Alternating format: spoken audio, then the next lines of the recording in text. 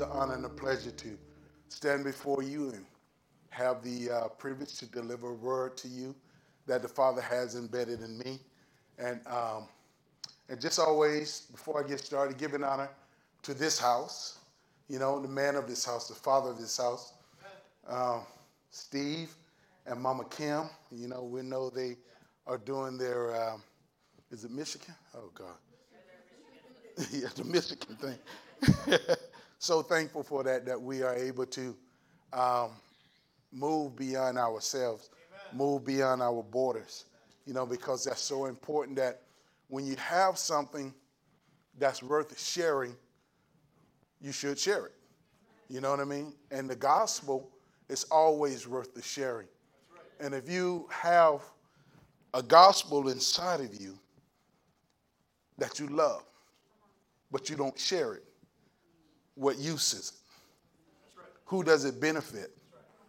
I know it benefits you and it makes you feel good, you know, and it may rub off on somebody else accidentally.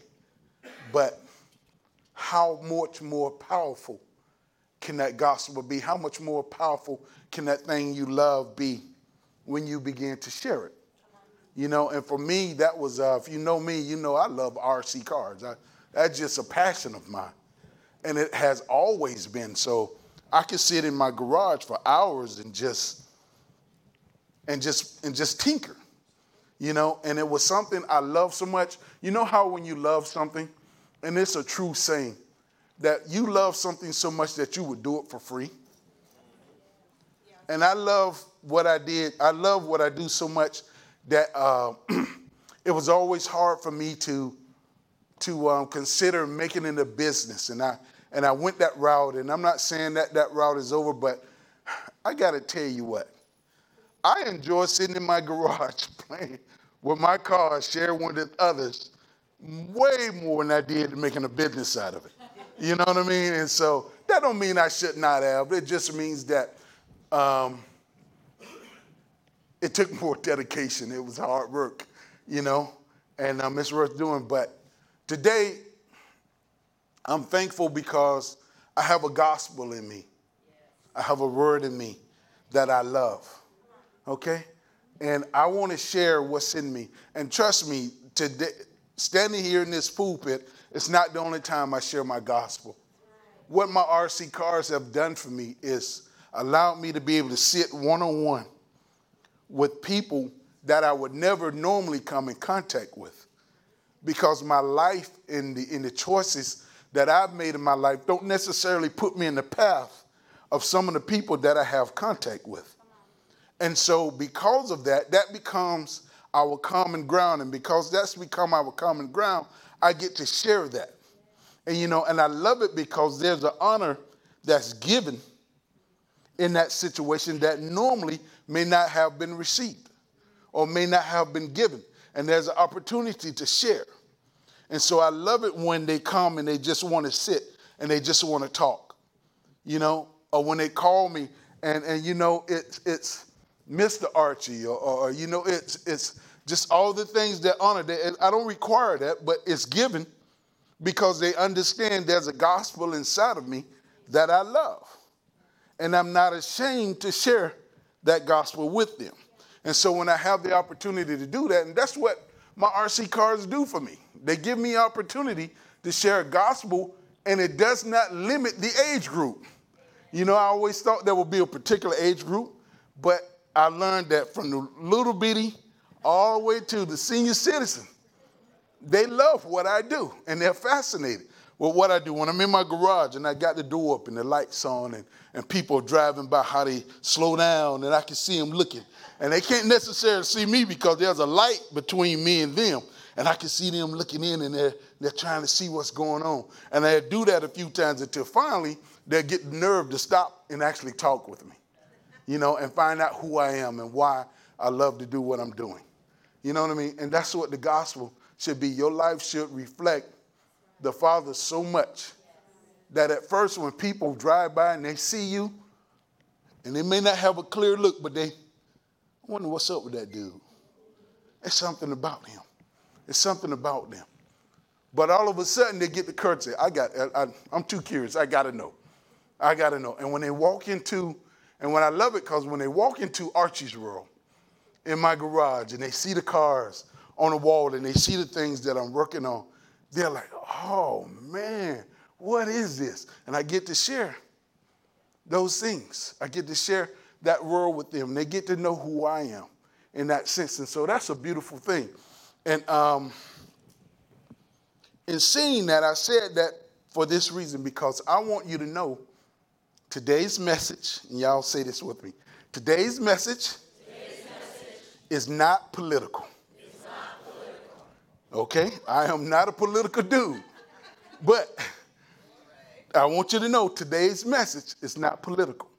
Today's message is about generations. Say that with me. Today's message is about generations. All right, thank you. And with saying that, I'm going to display my title for you of today's message. And it is, Why Canaan? And if you know anything about Canaan, you know there's a lot going on in that area right now.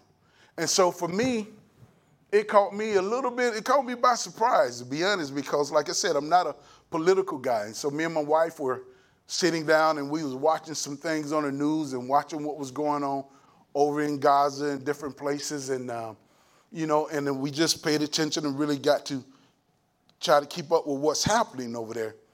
And so, that was in me, but still, if I have an opinion, it's not my opinion to share with you. But, I'm just not that guy right now. I don't do that.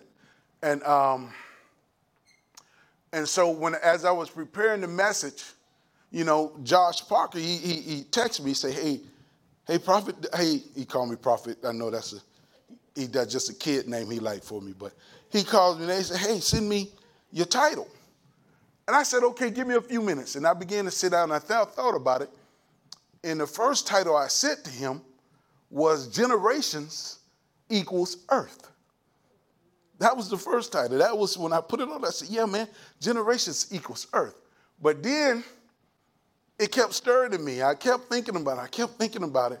And I kept thinking about it. And then finally, the Father said, no, that's not what I want you to send them. Write them, send them back, and tell them, why Canaan? And I said, okay, why Canaan? And I sent him that, and of course, Josh does what he does, and he switched it up for me. And why Canaan? Now, to be honest, I still did not have the fullness of why Canaan. Okay, I didn't. And so, like I said, so then that preceded me watching the videos and the YouTube stuff and the news and with my wife. And so I got up this morning.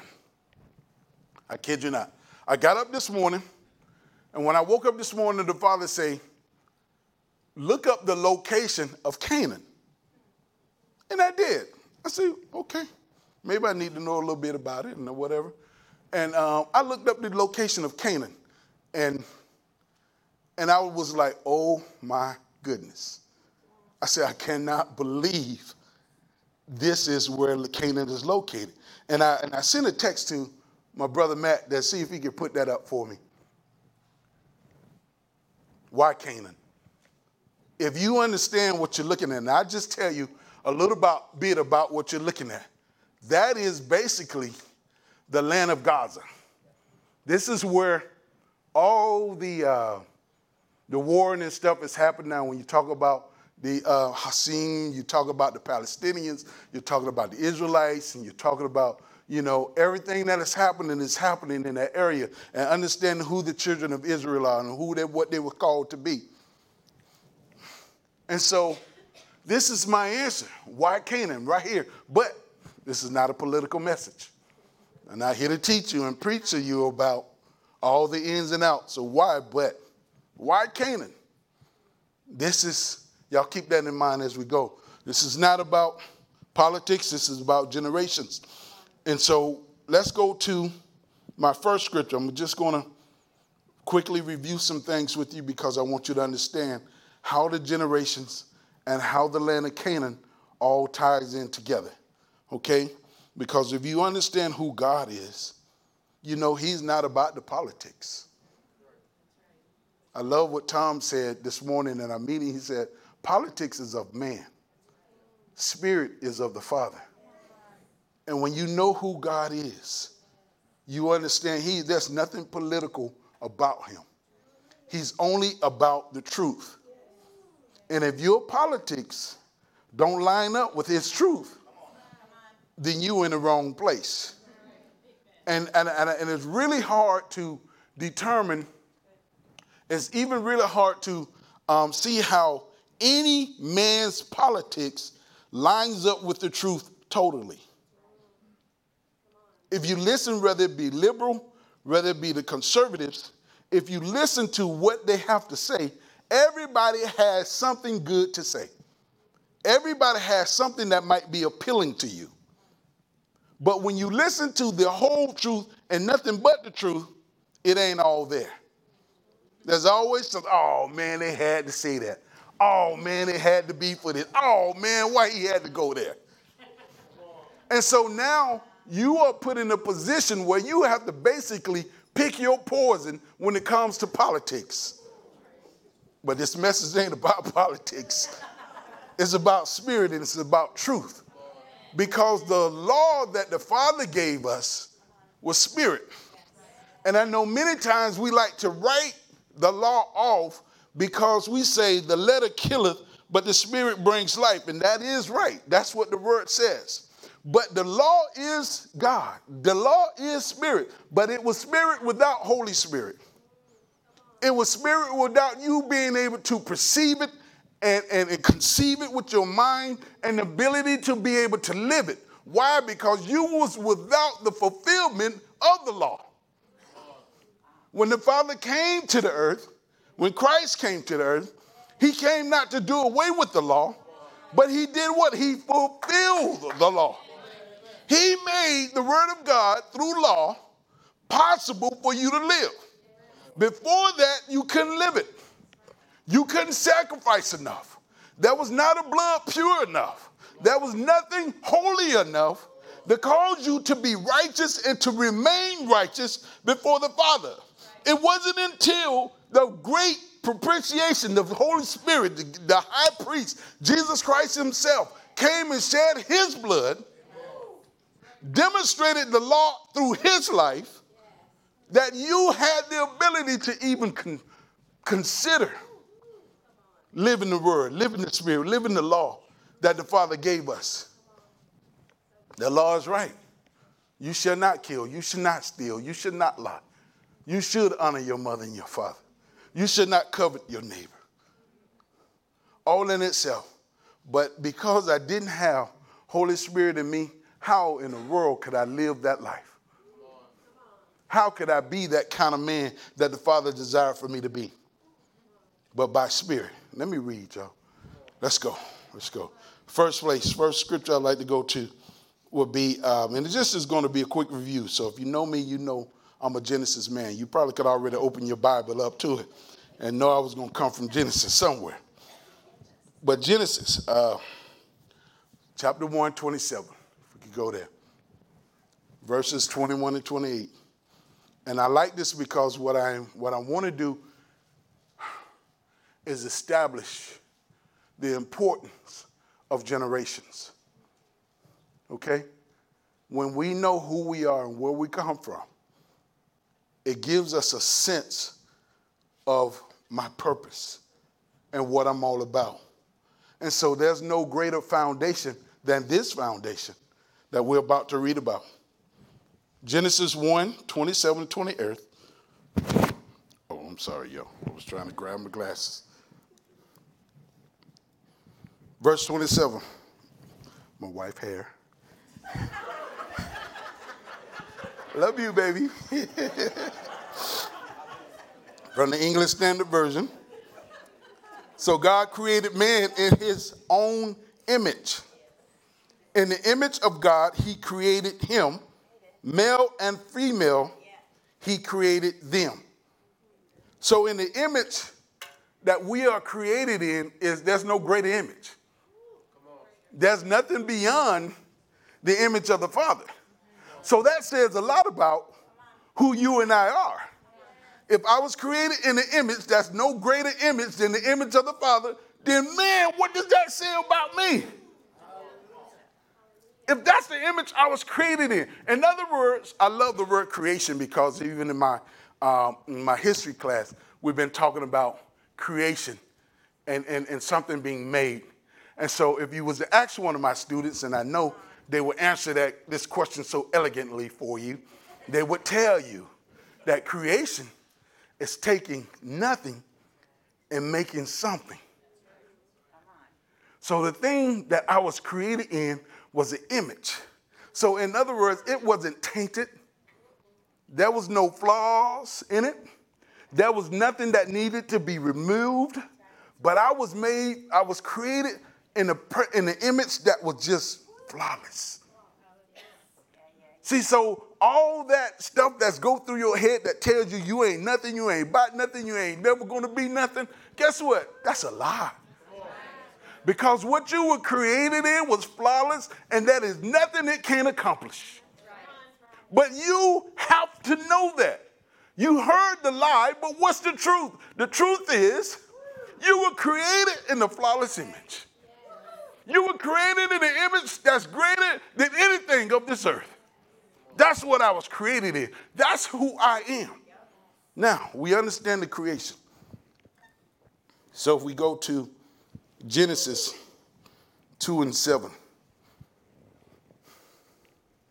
it reads, Then the Lord God formed man of the dust from the ground and breathed into his nostrils the breath of life, and man became a living creature. Why is that so important? Again, ask one of my students, they'll tell you, because he was made. So when he was made, there was creation, taking nothing to make something.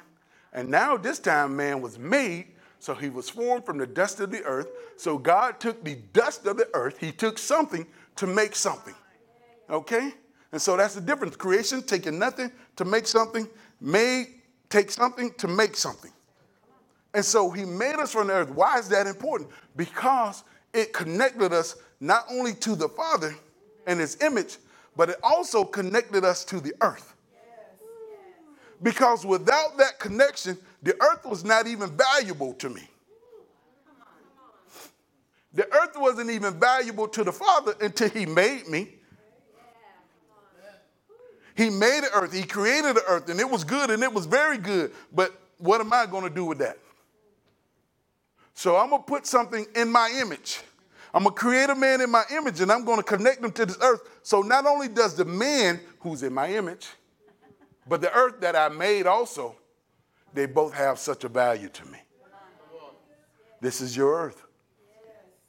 This is my earth. This earth belongs to the generations before me. It belongs to the generation present, and it belongs to the generations to come. This is about generations. Okay. Another verse. Matthew 6:10. It says, your kingdom come, your will be done. I should have added another verse. In earth, as it is in heaven. In earth, as it is in heaven.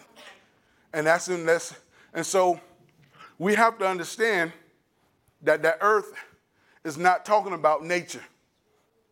It's not talking about the birds and the bees. It's not talking about the seas. It's not talking about the fish and all those things. Why? Because they understood, and they still understand, the purpose and the dominion that was given to man from the beginning. Remember when God created us in his image, he gave us dominion over the fish of the seas, the birds, the fowl, over the air, and over every living thing of this earth. They understand. So the earth and as nature, they're not disobedient to what the Father has already established. The earth, man, we're the ones who lost relationship. Our relationship was broken. And so now it's up to us to redeem who we are. So when we read, thy kingdom come, thy will be done in earth. You are the earth. You were made from the dust. That's why you were connected to the earth. That's why it's so important for you to understand thy will be done in earth. In who? You. Monkeys can't change a situation. They just do what they do. Monkeys gonna be monkeys. Animals gonna be animals. Animals gonna follow what Simba said, that circle of life. They're gonna be obedient to it. And you know, I used to feel sorry for animals and stuff. I was like, dang. I used to always, as a kid, I used to always sit back and wonder, what animal would I be? And I was always wanting to be an animal at the top of the food chain. Because I used to feel so bad for gazelles and baby deer, and I think everybody wants to eat a deer. I do not want to be a deer. I'll be anything but a deer, you know? And then I used to think, then as I got older, I said, yeah, when I was a kid, I thought, man, I'm going to be a lion. If I be a lion, if I'm going to be anything, I'm going to be a lion. I'm going to be at the top of the food chain. Nothing going to mess with a lion. But then I realized a lion's problem is another lion. and I thought, man, how does that happen? So it doesn't matter where you are in that cycle of life, everything is subjected to another thing. And then I used to think, well, I'll be a gorilla. There ain't nothing messing with a gorilla. He bad boy.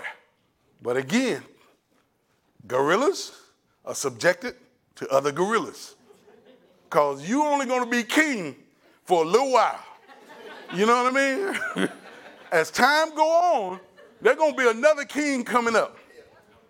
And there has to be a change of power. There has to be a change of generation. Why is that necessary? Because even the nature understands generation after generation after generation. The mother lioness chooses the strongest of the lions. Mother gorilla chooses the strongest of the gorilla. So you, just because you was king this year, don't mean you're going to be king next year. And even in the changing of the hands, it's not something that just, okay, yeah, I done got old, son. It's your turn. It don't happen like that. It does not happen that way. There's a violence that takes place. There's a fight. You want to be king of this throne? Then you got to whoop me, brother. I don't care how old you think I am, but you better bring it. And sometimes even I learned that lions cheat, because sometimes they'll go pair up with another stray lion, and they'll bring 2 and 3 lions to take over a kingdom. So you got one, you could be one bad lion, but I'm telling you, you ain't bad enough to beat 3 or 2. And those young, strong lions would come and they would defeat the one lion that's there and take over the pride. And he don't just accept what's there, but as he come in and he begin to kill a generation, he will kill a generation to the previous lion, because that's not my seed. That's not my son. He don't have my strengths. And I know when you see it and you watch it on nature programs like I do, you can first think, oh, how cruel. Why they got to kill the baby lions? You know, why they got to do that? Simply because, so first of all, those lions grew up to be lions. They ain't going to always be little lions. And they never remember and they never forget their father. So in order for me to get rid of the threat of them growing up being lions and their father's seed being the one sown, I got to destroy him. And so the new lion comes in and he does just that. If that mother lion don't take them baby lions and run off and hide them, the new lions will kill every single one, especially the male lions. Now, he ain't worried about the lioness, but he'll kill the male lions. So it's even in that nature, you can see how important the generation is. Generation after generation. Seed after its own seed. After its own kind. Okay? Now, let me go to my next scripture. And this one I'm going to read a little bit more for you. And so understanding who we are, the importance of generations, knowing that it's seed after every seed, okay? And so here is where the question comes in, why Canaan? Okay? And again, this is not a political message. I was really oblivious to the location of Canaan, I'll be honest when I say that, because I didn't think that way. I'm not, like I said, I'm not a political person, so I didn't get into it. I'm not trying to teach you anything that you should not know, but I want to encourage you. I want to instill something into you that is vital, because Canaan and Gaza and everything that is happening right now, y'all, it ain't political.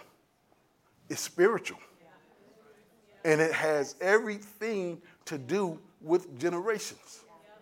Had we been a generation of men that was made in the image of God, that was as obedient as the nature is to the law of Father, this would not be happening. It would not be happening. And before I say too much, let me read. So let's go to, oh my goodness. I didn't write it down. You think I would know by heart. But this is, I don't have my phone. Is it Exodus? Exodus 23. Thank you, babe. Exodus 23, verse 20. And in the title, if you read it, it starts off the conquest of Canaan. Verse 20, behold, I send an angel before you to guard you on the way and to bring you to the place that I have prepared. Pay careful attention to him and obey his voice. Do not rebel against him, for he will not pardon your transgressions. For my name is in him. Important. But if you carefully obey his voice and do all that I say, then I will be an enemy to your enemies and an adversary to your adversaries. When my angel goes before you and bring you to the Amorites, the Hittites, and the Perizzites, and the Canaanites, and the Hivites, and the Jebusites, and blot them out, you shall not bow down to their gods, nor serve them. That's important. Nor do as they do, but you shall utterly overthrow them and break their pillars in pieces. If you read that fast, you'll miss something. Because when I first read it, I had to read it again because I realized there was something, there was a great shift that happened there. One, here's a place that the Father prepared for me, Canaan. And that's where my question comes from. Why Canaan? Why didn't you just set us up in Egypt? You already killed the man children. You know, you destroyed everything else. Why not Egypt? And if you look at that map a little closer, you'll realize that Egypt was a much bigger land than the land of Canaan. So you could have set us up pretty good, God. We got all the gold. We got everything we need. All you had to do was kill Pharaoh and set Moses up. We were set. Everything we needed was right there already. Why not Egypt? But no, I'm going to take you to a smaller place. And mind you, Israel was not a small group of people. There was numerous. As a matter of fact, it says now that even Gaza is probably the most populated place in the world, which speaks to God's children and his seed and the generations. Generation after generation, even when Pharaoh tried to destroy the children of Israel, when Moses, I love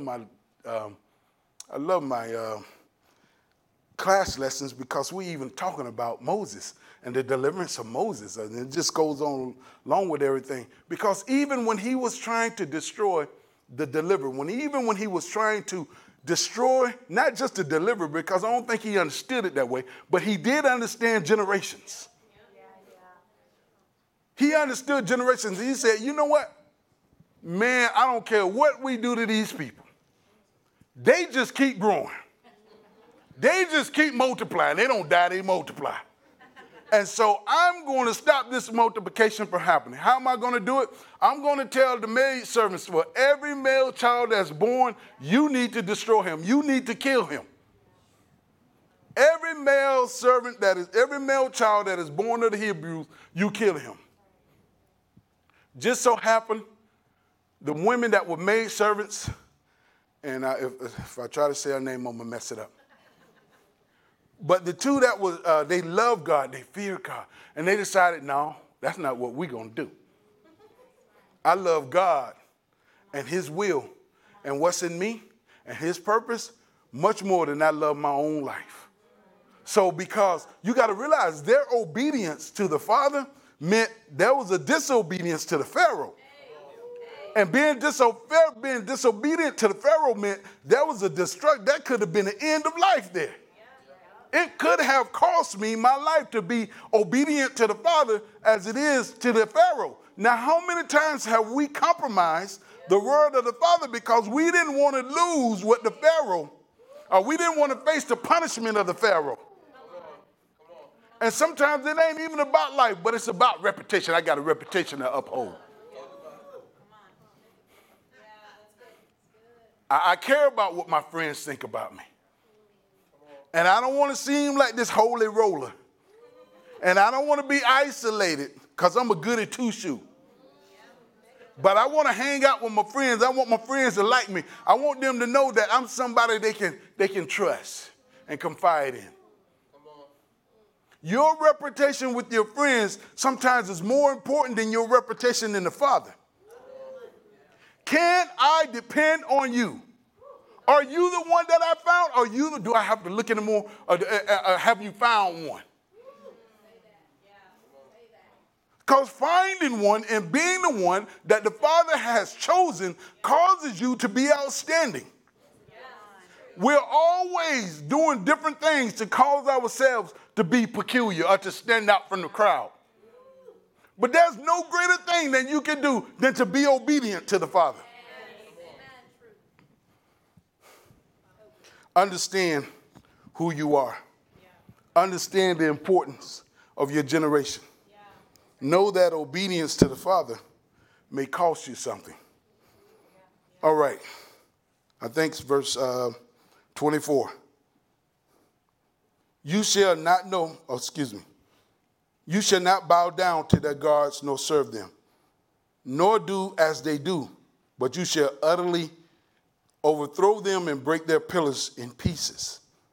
You shall serve the Lord your God, and he will bless your bread, your water, and I will take sickness away from among you. None shall miscarry or be barren in your land. Generations, y'all, that's generations. I will fulfill the numbers of your days. I will send my terror before you, and I will throw into confusion all the people against whom you shall come. And I will make all your enemies turn their backs to you. I will send hornets before you, which shall drive out the Hivites, the Canaanites, the Hittites from before you. Let me lift my head up so I'm not blowing in the mic. Okay. The Hittites from before you. I will not drive them out before you in 1 year, lest the land become desolate and the wild beasts multiply against you. And you know, that's an awesome God. That he would consider the time frame in which he moved the people. Now, I'm going to let them stay there long enough so they can continue to cultivate the land for you. So that none of them big old grapes that they have, over there becomes overgrown and you have to go in and weed out all that land. You know what I'm saying? I'm going to let them do that for you. But little by little, I'm going to cause the hornets to be buzzing on them, biting them, stinging them, and everything till they finally realize, I got to leave. But as they leave, you come in. Amen. And it's beautiful because he did that in Egypt. Why we didn't do that in Egypt? Because when all the pestilence and all the flies and all the things came, it just bugged Pharaoh them to no end. But the children of Israel, they were chilling. We were cool. Not even our cows had to deal with the flies. This was in Egypt, you know? And so, and it makes you a little more sympathetic to the people that say, man, you could have left us in Egypt. You brought us out here to die. And so, you know, when you read the Bible, you all holy and everything. Father, you need to strike them down. They don't know who you are. They don't know my God. But at the same time, you ain't the one walking through the desert either. Okay? You know what I'm saying? And so you have to be real, people, because sometimes you are placed in situations or you're put in a journey that's going to cause you to say, man, you could have left me in Egypt. At least there I had something to eat. At least there I had some place to stay. You know, I knew what my provisions were for the next day. But out here, I don't even know what's next. I don't even know what else to expect. But you're taking me to a place that you call the promised land. What does that look like? And then when I get to the promised land, we had already beat the Egyptians. You've already done that for us. But now when I walk into this land, good Lordy, these people 3 times my size. They're stronger than me. They're bigger than us. We look like grasshoppers compared to them. Man, you could have left us in Egypt. You could have did all that in Egypt. We would have been fine. But you brought us to a land what you call the promised land. And so here's what I love, though. Here's where that shift happens. Yes, there was an angel that went before them. Yes, there was a hornet that went before them. But then there was a responsibility of the land, of the earth, in the earth. Wow. You go in and you drive them out. You go in and break down their pillars and their altars. You go in and break their God, and destroy their gods. You go in and teach them to serve your God. You go in and be a demonstration of who your God is. Today, this is what it's all about. You know, and Gaza, that place, that place of Canaan. Why Canaan? Well, because God wanted to be a demonstration to a people. Not only did he want to just destroy people, but he wanted to establish generations in that place. A people who serve God, love God, and served and loved him only. Now imagine today, had that been the case. See, sometimes we get soft-hearted and we start playing God and we say, well, you know, maybe he don't want me to kill that one. Maybe he don't want me to destroy that one. Oh, that's pretty. That's gold. That's lovely. I just take that one for myself. And so you start to compromise the very thing that the Father has instructed you to do. And that is no different then than it is today. Now, you are responsible for your generations. When you begin to compromise with today's trend, when you begin to compromise with your children because everybody else's children is doing it. Oh, I'm going to let you do this because, yeah, I know that's what y'all do nowadays. I'm going to let up a little bit because, you know, I don't want you to be all, I don't want the children to ridicule you. Because I know what it's like when I was a kid. I didn't have such and such. And my mama didn't let us do certain things. And we couldn't go certain places. We had to be in by a certain time. And I hated walking away when the party had just got started, girl, and I got to go home. And we hated that feeling. And so what we've done, we've allowed our emotions and our feelings of being ridiculed and our feelings of being left out to taint the next generation.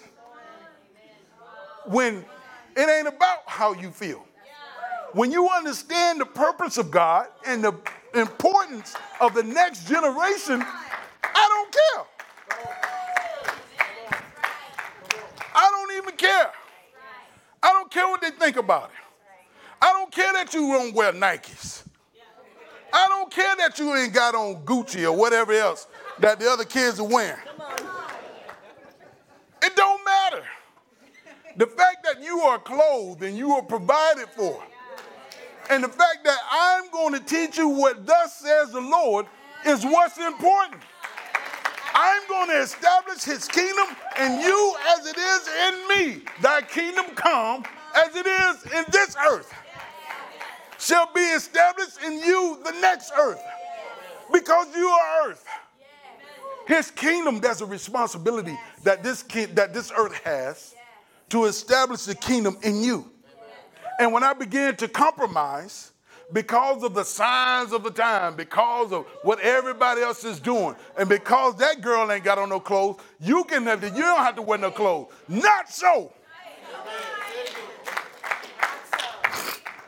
And I ain't just going to talk about the girls. I'm going to talk about the guys, too. Because I know what it was like. I was a second oldest child. I had a sister older than me, but I had I had 2 younger sisters under me. You know, and sometimes, as being an older son, I did have some privileges that my sisters did not have. You know what I mean? And so it meant I had a little bit more freedom than they had. How I came and went and whatever. You know, sometimes if I decided it's late, I can't make it home today, I get on the phone, I call my mom and say, Mom, I'm at, and usually I was in a good place. Mom, I'm at my Mom, I'm at my auntie's house, you know, who lived in the area, and my mom would be okay with that. But if my sisters tried something like that, it would be world of pay. If you don't get yourself home, and I mean right now, because if I have to come get you, so there was a standard that was drawn. But as a young man, I didn't have those standards. But let me tell you something. Young men need standards. Amen. We need to understand. Yes. Go ahead, Bree. Clap your hands, Bree. Clap your hands. Young men need a higher standard. We need to be taught more so than we put because sometimes our nature just says, okay, this is a young lady, she needs to be covered. No, that young man needs to be covered because why? He becomes a covering. If he doesn't know how to cover, if he's not taught how to cover, how can he be a covering? Unless he taught there's a standard that you got to uphold, son. And I love what my mom used to tell me. She said, let me tell you something. Out of everything you know, son, you better know God for yourself. That was a standard that she put in me, to know the Father and to understand his ways and to understand his purpose. She said, I can't teach you how to be a man. But one thing I will tell you is that you need to know the Father. And unless you know him, you won't make it. And so, young men, there's a standard in you that needs to come up. You have to honor the person that you are walking with.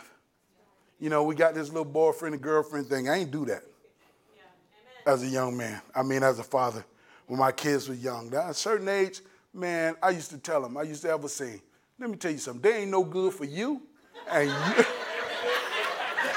you ain't no good for them.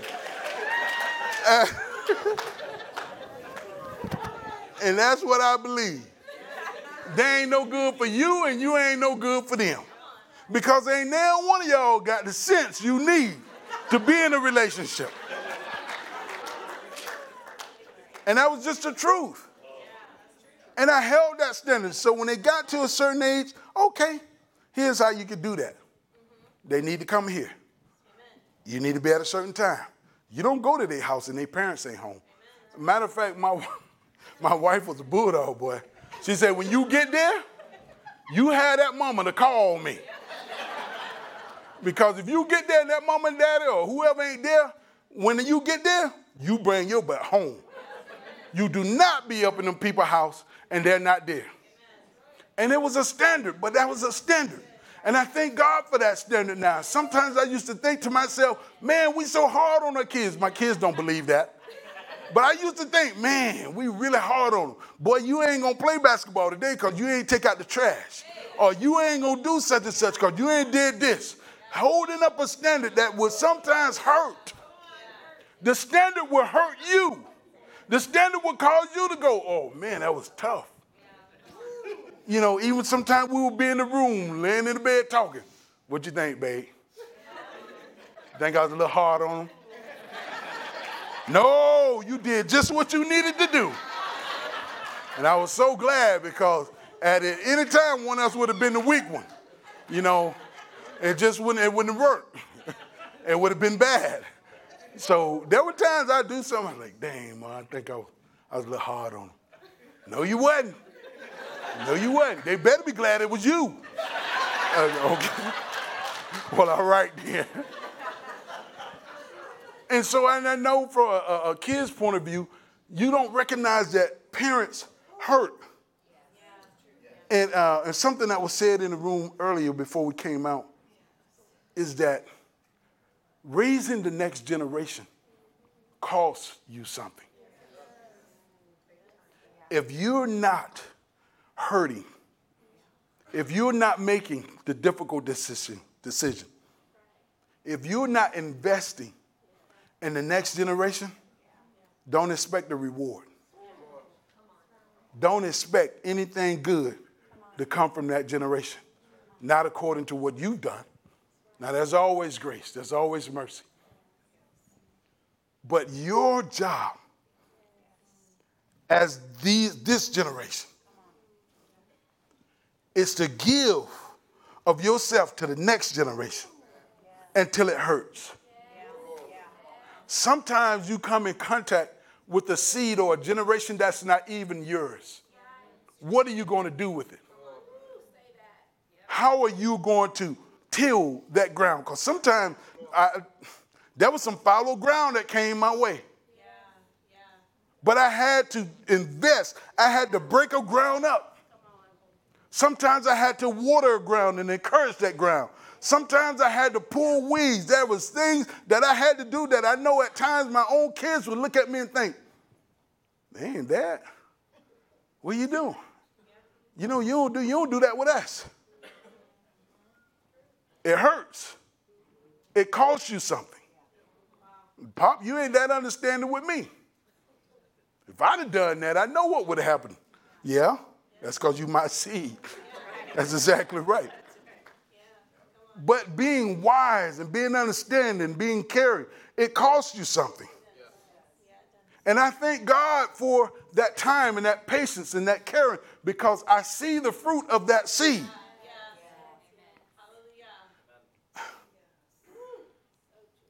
Why Canaan? Had the children of Israel gone in and established every generation as the Father had declared for them to establish, to be obedient, to love me with all thy heart and all thy soul and all thy might, with everything that you are. Teach your sons and your daughters and the sons and daughters that are grafted into you, just like we were grafted into the Father. The same way that it's grafted into you. Teach them to love me with all their heart, with all their might, with all their strength, and with everything, that they may know that I am their God, that they may obey me, that I might be their God. And everything that's not like me, tear it down, destroy it, because it gets ugly, man. Every generation ain't always, the next generation taking over the next generation ain't going to be pretty. You ain't going to like what your kids decide to do. You ain't going to like the way they might serve God. You might not like the path that they choose to take. And let me tell you something. Sometimes those paths that your children choose to take will cause you some sleepless nights, will leave you up in a mess, will wake you up in a mess, will cause you to begin to wonder, Lord, did I teach them anything? But I shared this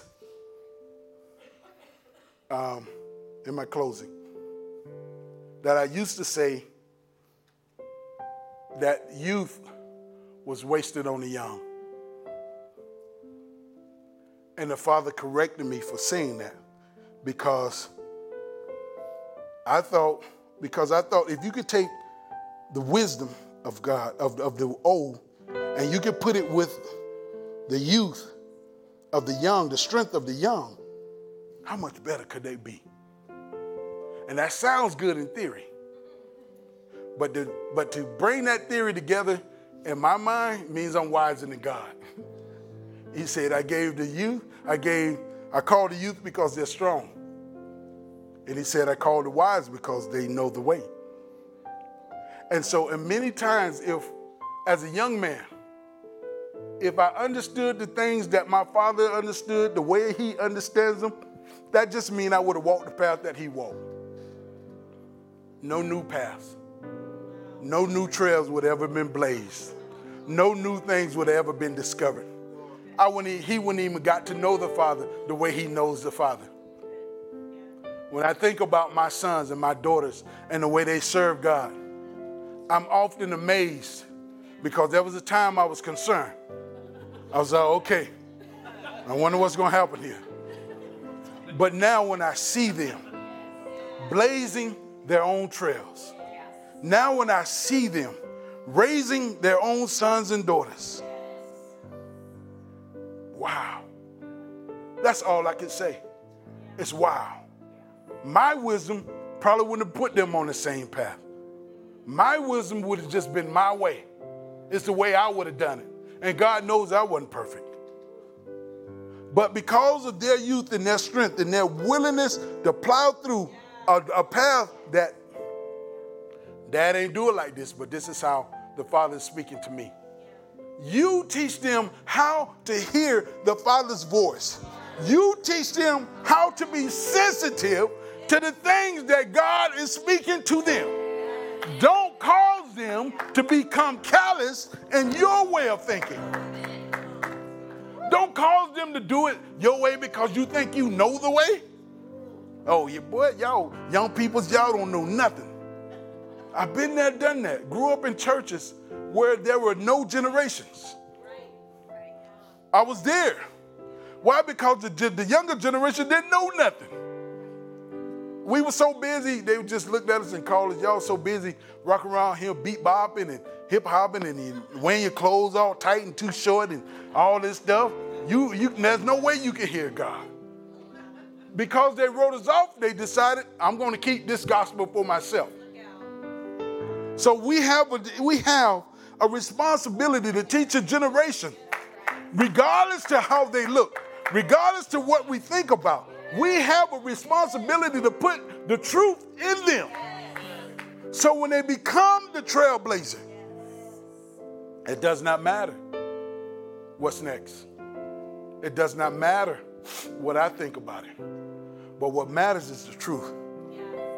If they know the truth and they hear the truth and they learn the truth, they'll recognize a lie any day. Amen? It's about generations, y'all. I don't care what's going on. I do care. I don't mean to sound like that. But I do care about what's happening because I know it's about generations. And I know it's about the Father setting things right.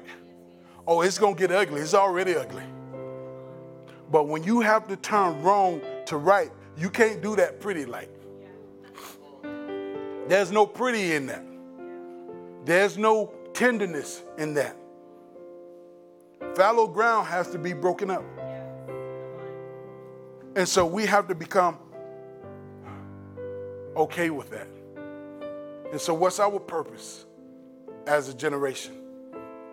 As this place being blessed to be in America right now. And I know some of y'all may think, oh no, America is this and that or whatever. But let me tell you something. If you don't start praying, and if you don't start establishing every generation after your seed, if you don't start looking to the heavens from where your help comes from, if your heart does not become concerned with the unrighteousness of this earth, your earth, it's going to begin to reveal itself. And if you don't start to speak out, begin to speak out against the unrighteousness that's in your earth right now. Some of you so busy praying for Israel, but you ain't even praying for the heathen next door, or even the heathen that lives in the same house with you. They okay, oh, I love them, so God knows. No, he does not. Until you address unrighteousness, unrighteousness is going to remain unrighteous. You are the seed of righteousness. And it's up to you to begin to speak to the seed of unrighteousness and to begin to cause those things that are not of God to begin to understand who God is. And unless you know God, you can't serve God. And how would they know God unless somebody present God to them? Woo. Come on, somebody. Why Canaan? He could have easily spoke to any land and said, this is the land I want you to dwell in. He did that in the beginning when he created the heaven and earth, and he created Adam and Eve, and he created the garden. He did it. It was there. It was done. All we had to do was be obedient. But we found that too hard to do. So now it's for us. It's still here because it's still our earth. But we're going to do it through obedience and righteousness. Amen? Come on, somebody, give a little praise.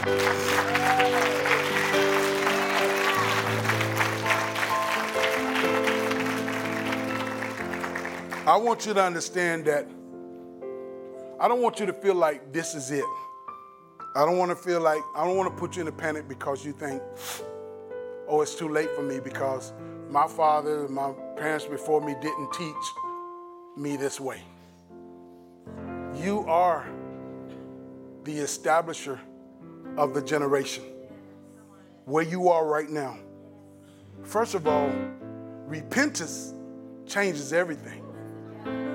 If I repent and I allow myself to to be placed in right standing in the right relationship with the Father, guess what? I've changed generations. I am a changer of generations at that point. Not only do I change the generation that I'm in, I'm going to change the generation that is before me. And guess what? I'm going to redeem the generations that was before me. Why? Because I am of the Olam. When I become in right standing with the Father, I become the Olam. So I become timeless, Scott. There's no end. There's no beginning to me. So I repented today. Whoop-we-do. Good job. But guess what? When I do that, I become eternal. Why? Because the gift of God is everlasting life. If I'm everlasting, it don't start from this point that I repented, but it opens up, I can't even begin to express, but what it opens up way over there and way down there with no end. That's the difference. And when I understand that importance, something rises up in me that causes me to love the next generation more than I love myself, more than I love the trends of this earth. That righteousness become more and more important to me than anything else. So if you are that person, you're saying that, my mom, my dad didn't necessarily teach me to go to church or make me go to church, but I'm here today. Or maybe you may be watching online and you're thinking, I want that generation. I want that responsibility. I'm not afraid of it. Give me that responsibility. Father, you found one. You found one. You don't have to look anymore. You found one. If you feel that in your heart and you believe that you are that person, that you have found one, I want you just to, everybody stand with me. Everybody stand with me. But I need you, if you're that one, if the next generation is important to you, maybe you are in right standing with the Father, but you haven't really considered the next generations as much as you should. You haven't considered that neighbor's kid as part of your seed. Or maybe you haven't really reached out to that coworker or spoke to them or been an example, the kind of example that you should not have been. Squash it. Today, as it is called today, Father, we accept the responsibility of the generations. I accept the responsibility of the generations that have come before me. I accept the responsibility of the generation that I stand in right now. And I accept the responsibility of the generations that are to come. Rooting out all unrighteousness. Rooting out everything that is not like you, Father. But today I say yes to your will. I say yes to your way. And I say yes to you. I accept the heartaches. I accept the good times as well. I accept everything that comes with being a keeper of the generations. And so, Father, we thank you right now. Everyone that that feels they needs to repent, we repent. We ask that you forgive us, that you cause us to be renewed in you, be restored. And in every way, because you've already equipped us, because we was made in your image, we was created in your likeness, and we're so connected to this earth.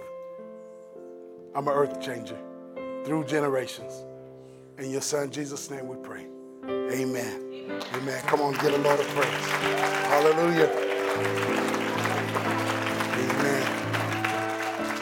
Amen. You know, I really hope what was said made sense to you and why Canaan makes sense to you. Because it was a place that it wasn't easy. It was a place where it was full of giants. That was the purpose. It was full of giants. It was full of people who were ungodly. It was full of idols and unrighteous things. So I could have set you up in Egypt. Who would have known me as God? You know what I mean? And really what it boils down to, I'm God. I can do what I want to do for one. But I need this world to know that I'm God. So if I take a little bitty grasshopper you and put you in the land of giants and watch you destroy them and push them out, then they'll know I'm God. Because if you kept reading, we would learn about there was a reputation that was going to precede them. So whenever they went to one land to the next, they already knew you was a bad boy. Amen.